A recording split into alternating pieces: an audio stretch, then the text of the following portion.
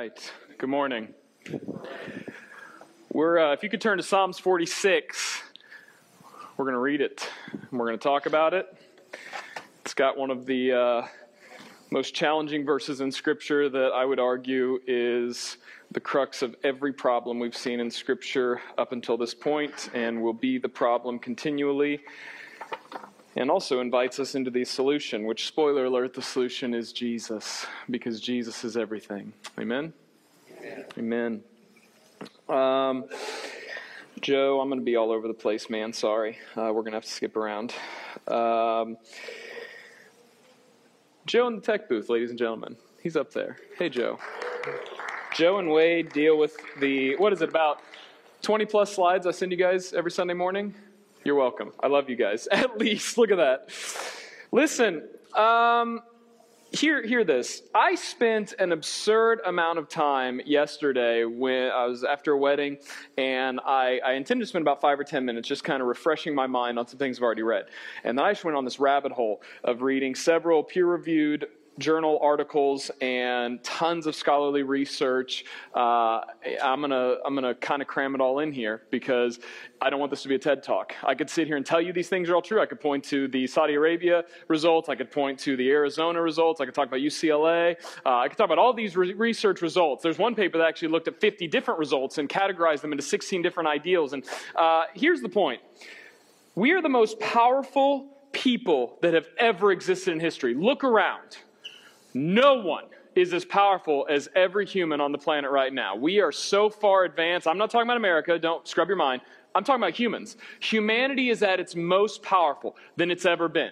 You have a device in your pocket that could connect you to endless information. So much stuff. So many memes, so many weird jokes, so much stuff, more information. You can get on a physical Zoom call with someone in another country, even though if it's 3 a.m. for them right now. You could call them up, see their face, right? You could send them haptical information that vibrates on their hands so they can feel you. Now, they're not really feeling you, but that's the most powerful people that's ever existed.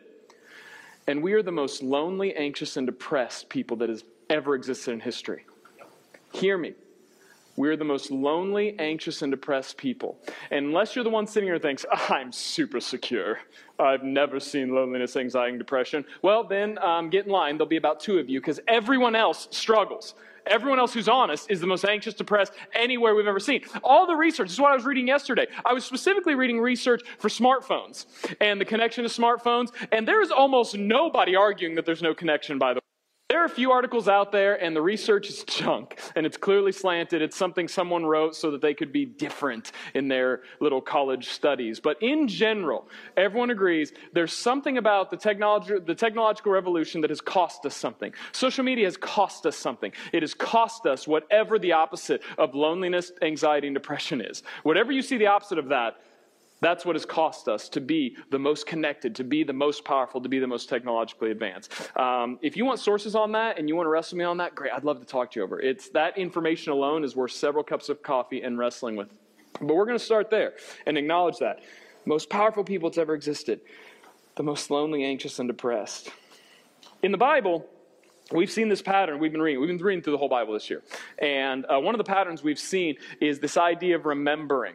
And I had a huge list here of verses, and we don't have time for that. But the word remember in Hebrew is zahar. It's like when you're saying, where's Zahar? There's Zahar.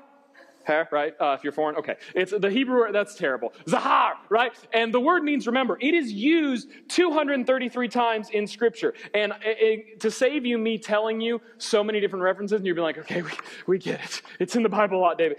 To save you from that, here's the point. God is the one who remembers.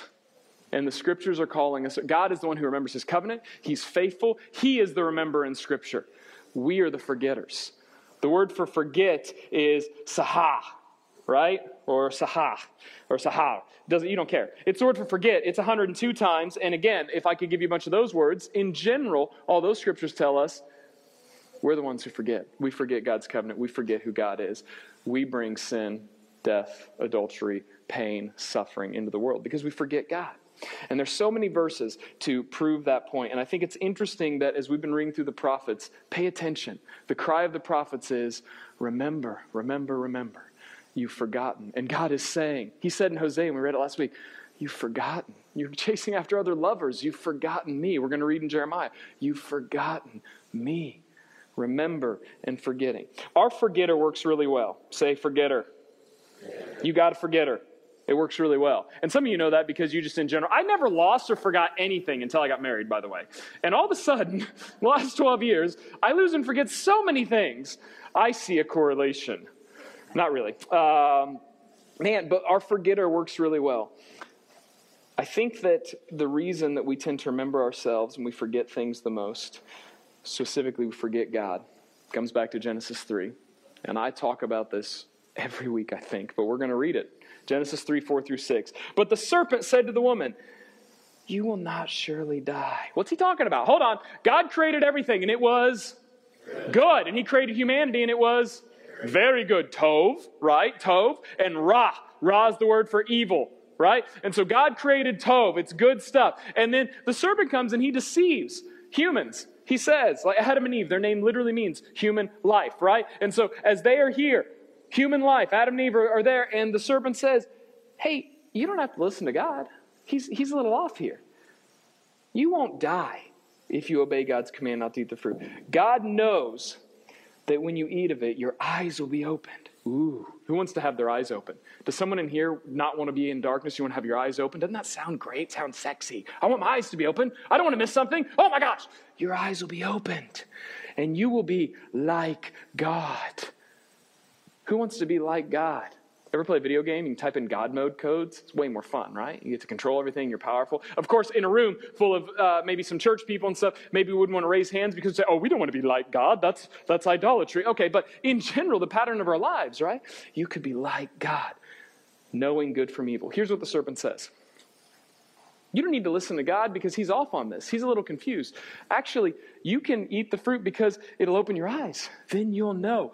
You can decide good from evil. You will be like God.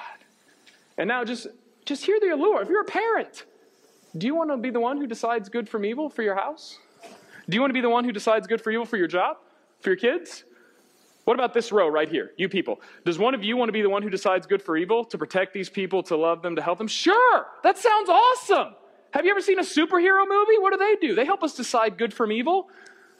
Such a sexy message. We could be like God.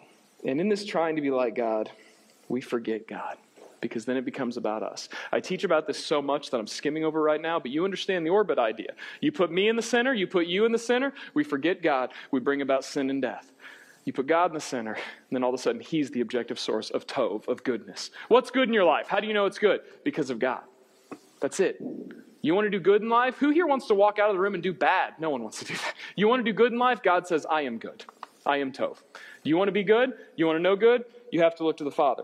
Why are we so anxious, depressed? Why, when I'm reading this research, it's like, gosh, no one is saying the opposite. Everyone's saying we are all struggling. Suicide rates for middle schoolers are higher than they've ever been. Kids getting into pornography, the age is lower than it's ever been. The anxiety that teachers are experiencing, talk to someone in the public school system. It's a nightmare. It's worse than it's ever been. I don't need to convince you of that. Type it into Google. Tons of research articles, respected research articles. We're not talking about some New York Times blog or some mommy daddy eat kale and love the Lord post. We're talking about actual peer-reviewed research. No one argues this. Most powerful people, most anxious, depressed, because we forget God. I submit it's because we forget God. With that in mind, how's that for your intro? Is that dark? We're all sad now. Psalms 46. We're going to pull it up. We're going to read it. Take a breath. Let the word of God lay over you. God is our refuge and strength, a very present help in trouble. Therefore I will not fear. Though the earth gives way, though the mountains be moved in the heart of the sea, though its waters roar and foam, though the mountains tremble at swelling, there is a river whose streams make glad the city of God, the holy habitation of the Most High. God is in the midst of her. She shall not be moved. God will help her when morning dawns. The nations rage. The kingdoms totter. He utters his voice. The earth melts. The Lord of hosts is with us. The God of Jacob is our fortress. Come, Behold the works of the Lord, how he has brought desolation on the earth. He makes wars cease to the end of the earth. He breaks the bow and shatters the spear. He burns the chariots with fire. Be still. That's how that's read, by the way, in Hebrew. Not, be still. Be still. And know that I am God. I will be exalted among the nations. I will be exalted in the earth. The Lord of hosts is with us. The God of Jacob is our fortress. Father, as we read your word, as we wrestle through this idea, we walk into, again, hearing about anxiety, depression, loneliness, as we try to make sense of what we forget and how we don't look to you. God, we open our hands to you. We want to believe that you are our refuge, our strength, a present help in times of trouble, that you are our fortress. God, may your Spirit move as we look to you. Amen. This whole psalm is calling people to remember, not just any God, remember the God of Jacob is what it says, the God of Jacob. We could spend another 20 minutes on that. We ain't got time for that. But basically, why God of Jacob? Jacob, good guy, bad guy? His name literally means deceiver. No offense if your kid's name's Jacob. That's what it means in Hebrew. And the cool thing about your kid's name being made Jacob is that now they're talking about the God of Jacob. What an amazing thing of grace. This psalm isn't going back to, you remember Abraham and Moses, all the guys that we could say are pretty great? No, we're looking at Jacob, the one who wrestled with God, the one who was known as the deceiver, the trickster. That's the God we're looking at. Why? Because God brings good from evil. God brings tov from ra. I said we didn't have time to talk about it, and we did anyway. Oh well.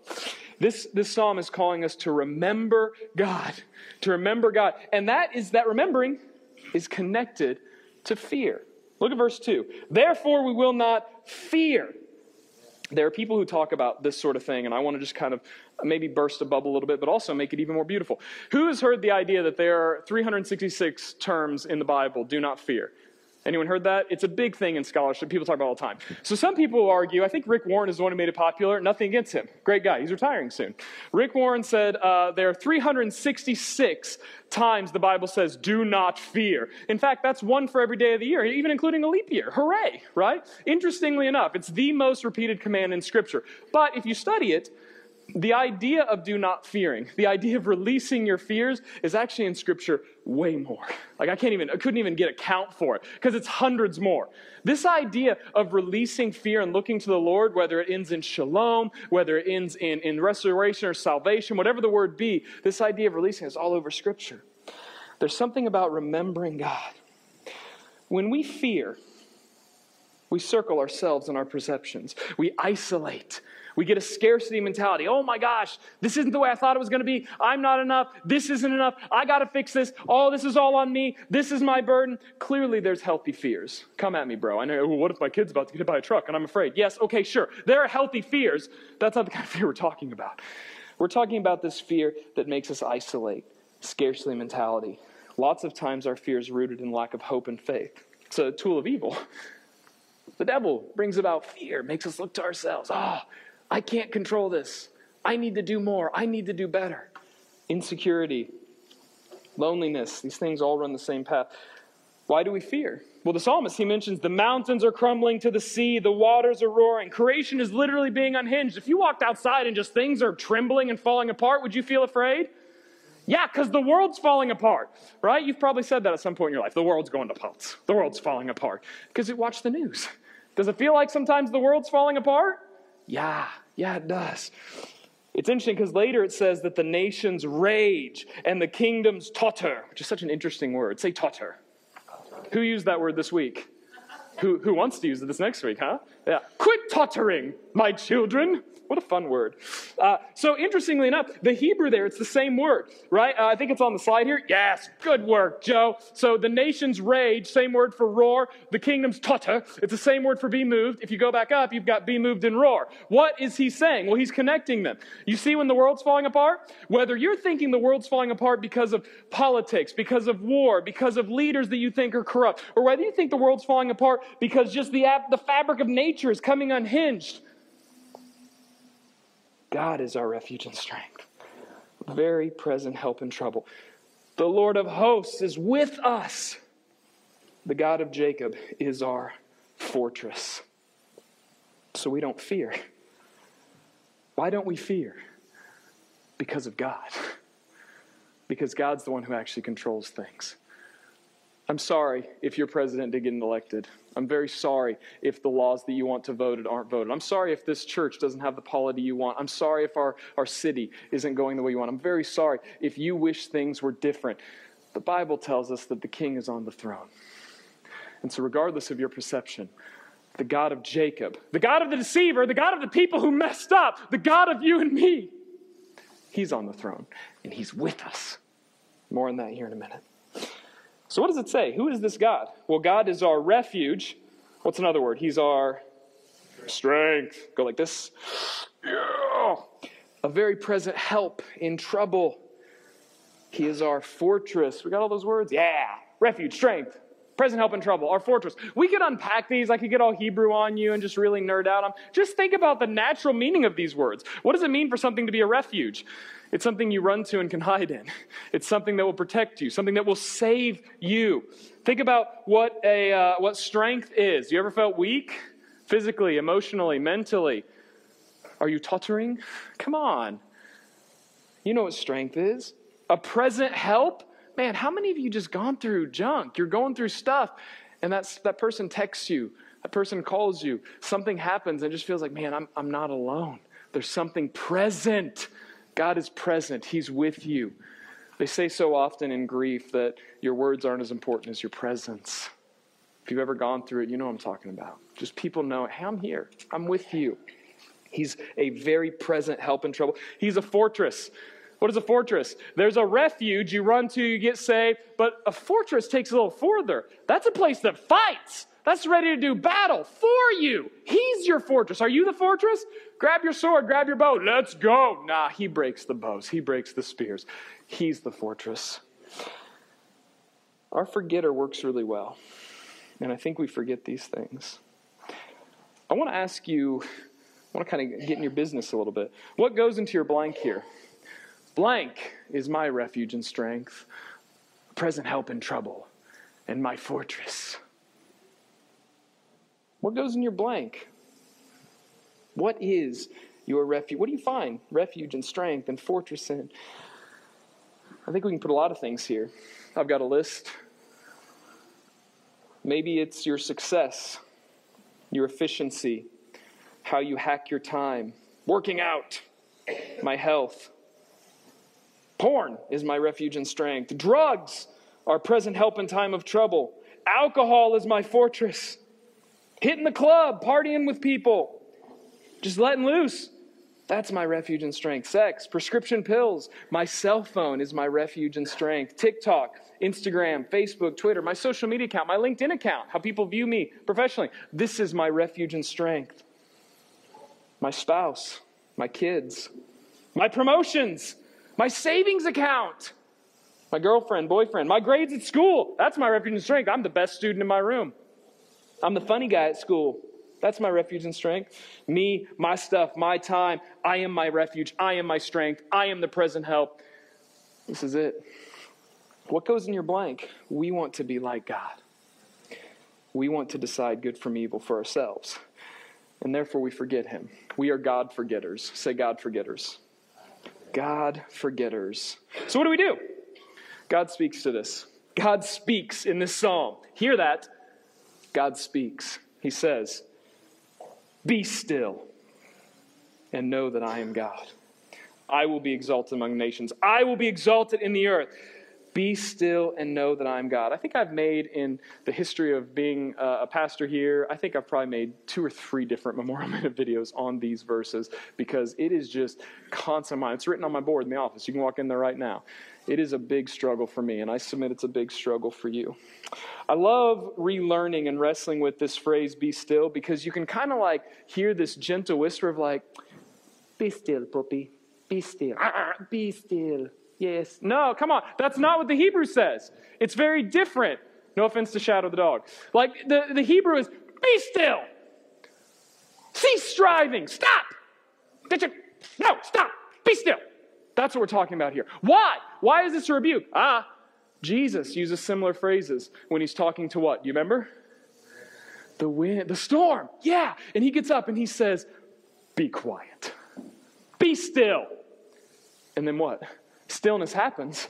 Stillness is a result, right? But the phrase is a rebuke. It's a command. Be still. Why? To know that I am God. To remember that he is God. The word know here is yada. Say yada. You ever heard the phrase yada, yada, yada? Huh? That's the phrase. I know. That's the Hebrew word, right? It's Yiddish. Yada, yada, yada. I'm looking at Nathan to make sure I'm not too far off here. That's probably right. So I studied it. It seems right? Yada, yada. It comes from the Hebrew phrase, yada, to know, right? And he's saying, be still, know. Here's interesting. Man, catch this. What did the serpent say? You could know good from evil. You could know it. And this says to be still and what? Know that he's God. You could yada good and evil. You could be the bearer of yada. You could have all the yada. You've got it. Be still and yada that he is God. You are not. You don't know. The psalmist is saying, you don't know. You don't know what you don't know. Be humble, please, church. You don't know what you don't know. You are limited. Stop striving. Quit running around. Quit rushing. Be still and know that he is Lord. Look to him. He will be exalted because he is everything. Cease striving and be still. Listen, we got to talk about this be still for a little bit. This is not our culture. And maybe you're the most chill person in the room, but you are incredibly an outlier because that is not our culture. Walk with me in this. Our culture says to go, go, go. We value hustle. Hustle, boy. Hustle. Let's go. We value hurry. Hurry up. Get it done. I want it yesterday. Let's go. There are 2 lines at McDonald's now. When I was a kid in my day, we had 1 line at McDonald's. Now there's 2. Saying it's all go. It's efficiency. It is a huge deal in our culture to say that we are efficient. We have increased production. We have increased output. Read a book. Here it goes. Just look up Andy Crouch. Read some of his new books on this. Technology has a cost. We created robots to control the world. And by doing that, we've become robots. They control us.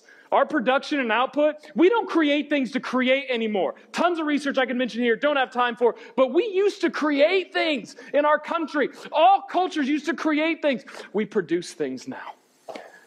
You're a production machine. How quickly can it get installed? How quickly can you do it? How quickly can you get to the next patient? You know I'm talking to you. This is your life. Everything you're being paid to do is efficient and hurried. No one wants you to do a slow, steady job unless they're paying you a ton of money to be an artist. And do artists make money? Who's in the room is going to be an artist? Is that going to work out? Hardly. A few of them. Come on. Our culture is hustled and hurried. Go, go, go. Produce more. Increase production. Hack your life to buy more time so you have more time to do what you want to do, to be who you want to be. Go, go, go. When we focus on hustle and hurry, on efficiency, on production, on output, it puts us in the center. That's it. We become God. That's it. Who's the God of all your hurry? Why are you so hurried? Why are you trying to produce so much? Why do you need to be more efficient? Why do you need more time in the day? How many of you have ever said, oh, if only there were 26 hours in the day? Why? Why do we need more time? What will we do with it? We'd need more time.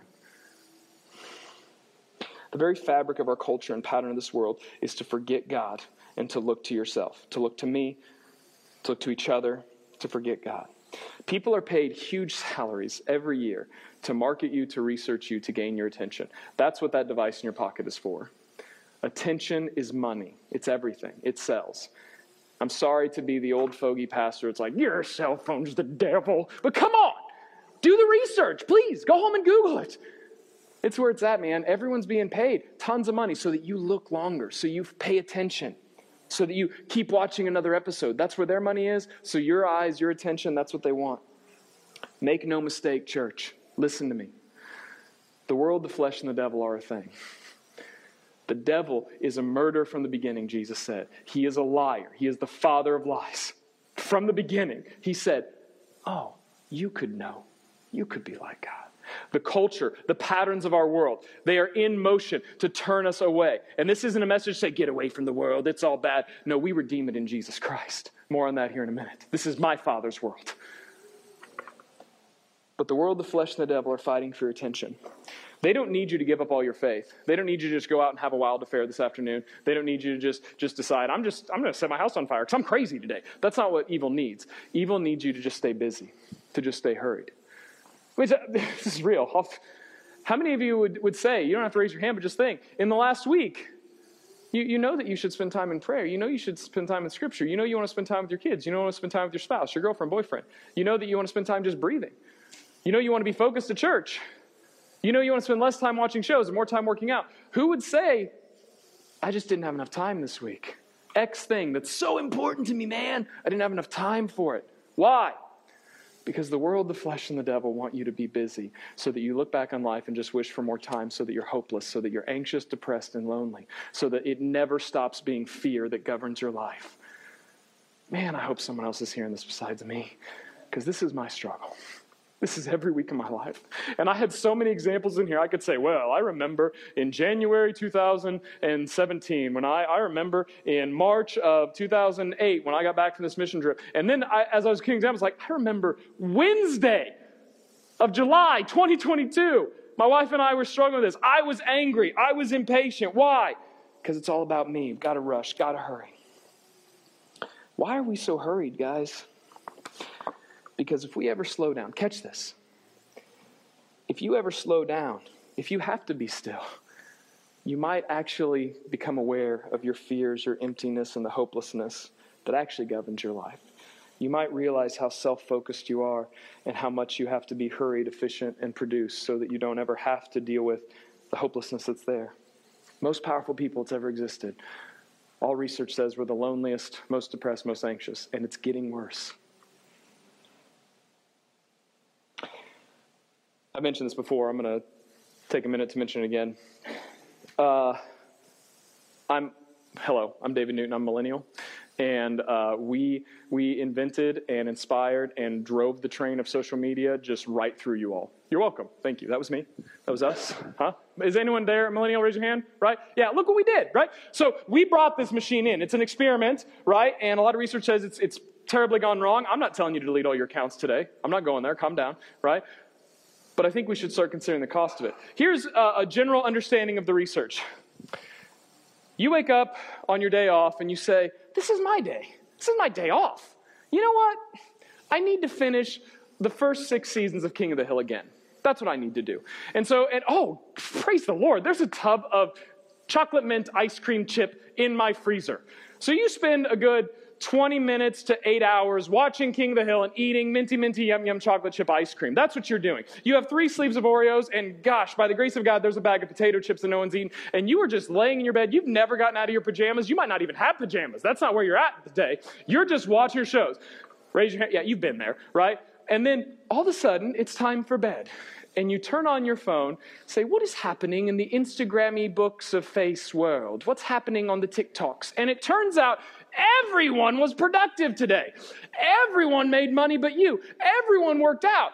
Everyone tucked in their shirt. Everyone looks like their chest is popping in their polos. Everyone is so awesome. And you are a turd. You did nothing. You want to know why we're the loneliest, anxious, and depressed group? Because everyone is better than us. And that's what social media exists for. And that's the attention. That's what you're into. So that you look in it and you constantly live in fear and anxiety. I'm not saying you delete your accounts. There's a lot of great things that come for it.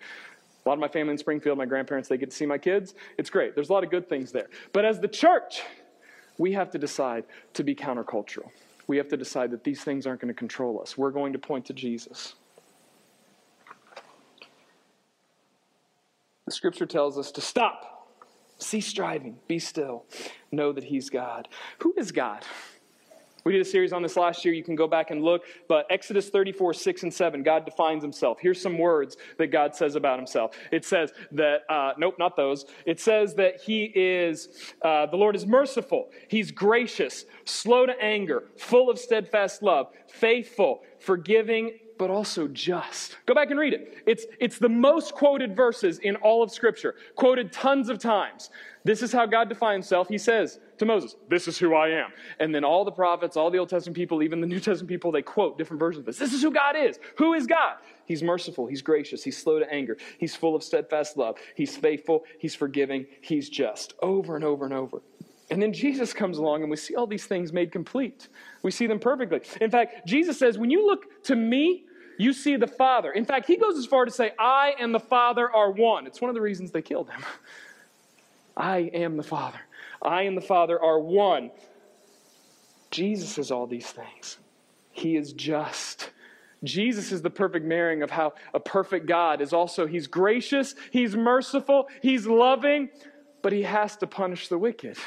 We see that. That's the tension of Exodus 34. And then when we look at Jesus on the cross, the God-man dying for each of our sins, all of a sudden we understand his grace and love and his justice. Because someone had to die. Someone had to take God's wrath. Be still and know that I am God. How do we know who God is? Look to Jesus. Say, Jesus is everything. When we look to Jesus, we declare Jesus is our refuge and strength, a very present help in times of trouble. Jesus is everything. Jesus is our refuge because of Christ's blood. It covers us. We are saved by it. We go into it as a refuge. You can't save yourself. The hustle and hurry Christian culture says do more, read your Bible more, pray more, be better. Please forgive me if I ever pastor you to do more, to be better. Here's the message that I have for you. Look to Jesus. He is your refuge. His blood covers you. And maybe his blood doesn't cover you. Thank God you're here. Thank God you're listening from home. You hear the gospel today that only Jesus saves you. Only he is your refuge. He is our strength because he fills us with his Spirit, the fruit of the Spirit, love, joy, peace, patience, kindness, goodness, gentleness, faithfulness, self-control. He fills us with those things. It says that we receive power when we receive his Holy Spirit. He is our strength. You want to talk about that? We go back in John 14:26. Jesus says, when the Helper, the Holy Spirit comes, I'll send him in my name. He'll teach you all things, and he'll bring to remembrance all that I've taught you. Your forgetter works really well. You know how you remember? Jesus. Look to Jesus. His Spirit comes in you. He's our refuge because of his blood. He's our strength because his Spirit fills us. He's our present help because Jesus says, I am with you always. At the beginning of Matthew, it says, his name shall be Emmanuel, which means God with us. And at the end, Jesus says, all authority has been given to me. What's the last words of Jesus in Matthew? Read them with me. I am with you always to the end of the age. Jesus is our present help because he's with you. Look around. No matter how lonely, anxious, and depressed you feel right now, you know who's with you always? King Jesus. Because he's your refuge, because he's your strength, he's your fortress. He fights for you. He pushes off God's wrath. He took it all on the cross. You want to know how to be still and know that he's God? Look to Jesus. In my office, I have it written, be still and know that I'm God. And I underlined, know that he is God. Because I'm not good at being still. Obviously. Look at me. I'm all over the place, guys. So fast. I can't stop. I can't stop. Pray for me. It's a struggle. My wife and I are like, oh, let's rest. Let's Sabbath. I don't know how. I'm bad at it. I'm learning. Constantly learning. Because I was raised in a culture that taught me to never slow down, to produce, to do better. You're never enough. That's my world. And I submit it to yours as well. But when I remember that he's God, when I have to sit and think, how is Jesus my refuge? How is Jesus my strength? When I have to preach sermons like this, I'm reminded that I can only be still if I know he's God. So maybe that's your question this morning. How do you know he's God in your life? What does that look like? How do you know he's God? As we stop, as we cease striving, as we be still as the result, I want to give us some really practical things. There's a list that's going to be up there. Prayer, being still, worship, Sabbath, Lord's Supper. These are all things that surrender us. Say surrender. Prayer is an act of surrender. Being still is an act of surrender. Worship is an act of surrender. Sabbath is an act of surrender. Lord's Supper is an act of surrender. When you're doing these things, you're surrendering and saying, it's not me. I don't have control. I can get away from the production, the hurry, the hustle. If you don't know what those words mean, we're going to have time to unpack them this morning. Find someone. Say, man, I feel like God's wanting me to understand Sabbath, the rest that he commanded. It's a big 10, guys. Are you honoring the Sabbath and keeping it holy? How am I worshiping in my life? What does it mean to celebrate Lord's Supper? We're doing that here in a minute. Praise God. You want to know why you feel busy, stressed, meaningless, and empty? Be still and look to Jesus. Church, be still. Show the world around you. Are we the kind of church that is known for our hustle and hurry? Am I accidentally shepherding that you guys got to go, go, go? I pray not. God, let us be a church that is still, that other people look to and say, it's countercultural, but we are not defined by the last set of shows that we watched or how busy our calendar is. We are defined by our worship, by our connectiveness in Christ, by our growing to know him, by looking at his word and being still, by going and declaring that we need to be still and look to Jesus. Prayer, being still, worship, Sabbath. One quick thought. Jesus says the most important thing is to love. Matthew 22. Love the Lord your God with everything you have. Love your neighbor as yourself. It was really convicting to me about a year ago to consider that 1 Corinthians 13:4 says love is, do you know? Love is patient. How patient are you when you're hurried, when you're rushed, when you're busy? Oftentimes we spell love, what? T-I-M-E. I can't give time to my kids, to my spouse, to y'all. You can't give time to each other if you're rushed and hurried. Love is patient. If you find yourself hurried and rushed, you can't be patient. Maybe that's what you need this morning. That's my struggle. Church, we're going to move into a time of Lord's Supper here in just a moment. I want to leave those words up for just a moment. Prayer, being still, worshiping, Sabbath. And I want to encourage you to know we need each other. Y'all struggle with this. I struggle with this. So loop someone in. That whole thing of someone texting you and saying, how's your relationship with Jesus going? We need each other. How are you resting in the Lord? How are you being still and knowing that he's God? I thank the people in my life that text me that because I struggle. We worship together. We pray together. We be still together. We celebrate the Lord's Supper together because all these things point us to Jesus. Yes, do these practices on your own, but may we be a church that declares them together. Who is the God of your progress, of your hurriedness, of your busyness? What are the things that take up your time? What fills in that blank for you? Blank is my refuge and strength, the present help. This is the most important thing to me. This is my fortress. Jesus is our refuge because his blood covers us. Does it cover you? He is our strength because his Spirit fills us. Are you filled with his strength of his Spirit? He's our present help because Jesus says he's with you always. Do you believe that he's with you? Or are you forcing your life to be so rushed that you can't even see him? Jesus says he's our fortress because only he can protect us from the wrath of God, from our sin, from death, from the things that separate us eternally. Jesus is welcoming you. This is the gospel, the good news. Good news! You're rushed and hurried and anxious and lonely and depressed. You're super powerful, but life's all dark and depressing. That's what I just said. Good news, the gospel. Jesus is everything. He is your refuge and strength. He is with you. He is your fortress. We're going to move to celebrate the Lord's Supper together. Jesus specifically said in Luke 22, do this in remembrance of me. This is one way we do this together as the church. We worship together. We led you in that this morning. We worship together, right? We connect with each other. We go and declare the gospel boldly. We do all these things together as one. But the Lord's Supper is very special to us because Jesus told us to do it. And it's a specific way we remember that he was broken, that he was bled out, that he was killed so that we could be forgiven, so that we could experience new life, so that we could be his church, the new humanity, see his kingdom come and his will be done. So here's how we do that together. Here in a moment, we're going to have a song play. I believe it's I Surrender All. It's going to play on the speakers. And I would encourage you to take a moment to open your hands and surrender all. Whatever's in your blank that is your actual refuge and strength, the things that you're leaning on that God reveals to you, may God and his Spirit reveal to you the things that are causing us to forget him and standing in the way. And as you open your hands and surrender all, I'd also invite you to come get the elements up here. We'll have them right there and there. Some people in the back will be passing them out. And take some time to examine yourself, to sit before the Lord and say, do I really believe that you're my refuge and strength and that you're with me and that you're my fortress? And if you don't, I would encourage you to give your life to Christ right now. Come talk to me. I'll be up front. And after you get the elements and after the song plays, will guide us in taking Lord's Supper together. I'm going to pray, and then you can come and get the elements. Father, teach us to be still.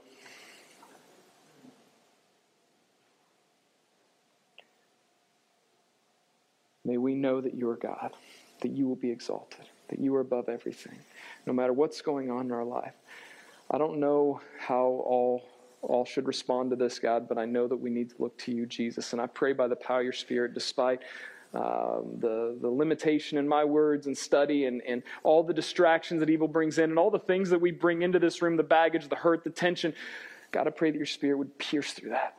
You would pierce our hearts, that we would look to Jesus. For those that need to be saved, God, I pray that we would give our lives to you, that we would look to you and accept your salvation, eternal life with you, a right relationship with you. For those of us who just continually put things in front of you to forget you, God, I pray that you would reveal those things to us in this moment and we would surrender all to you in the name of Jesus. Father, thank you for this time. Thank you for your great love for us. May we see your love. May you become greater. Amen.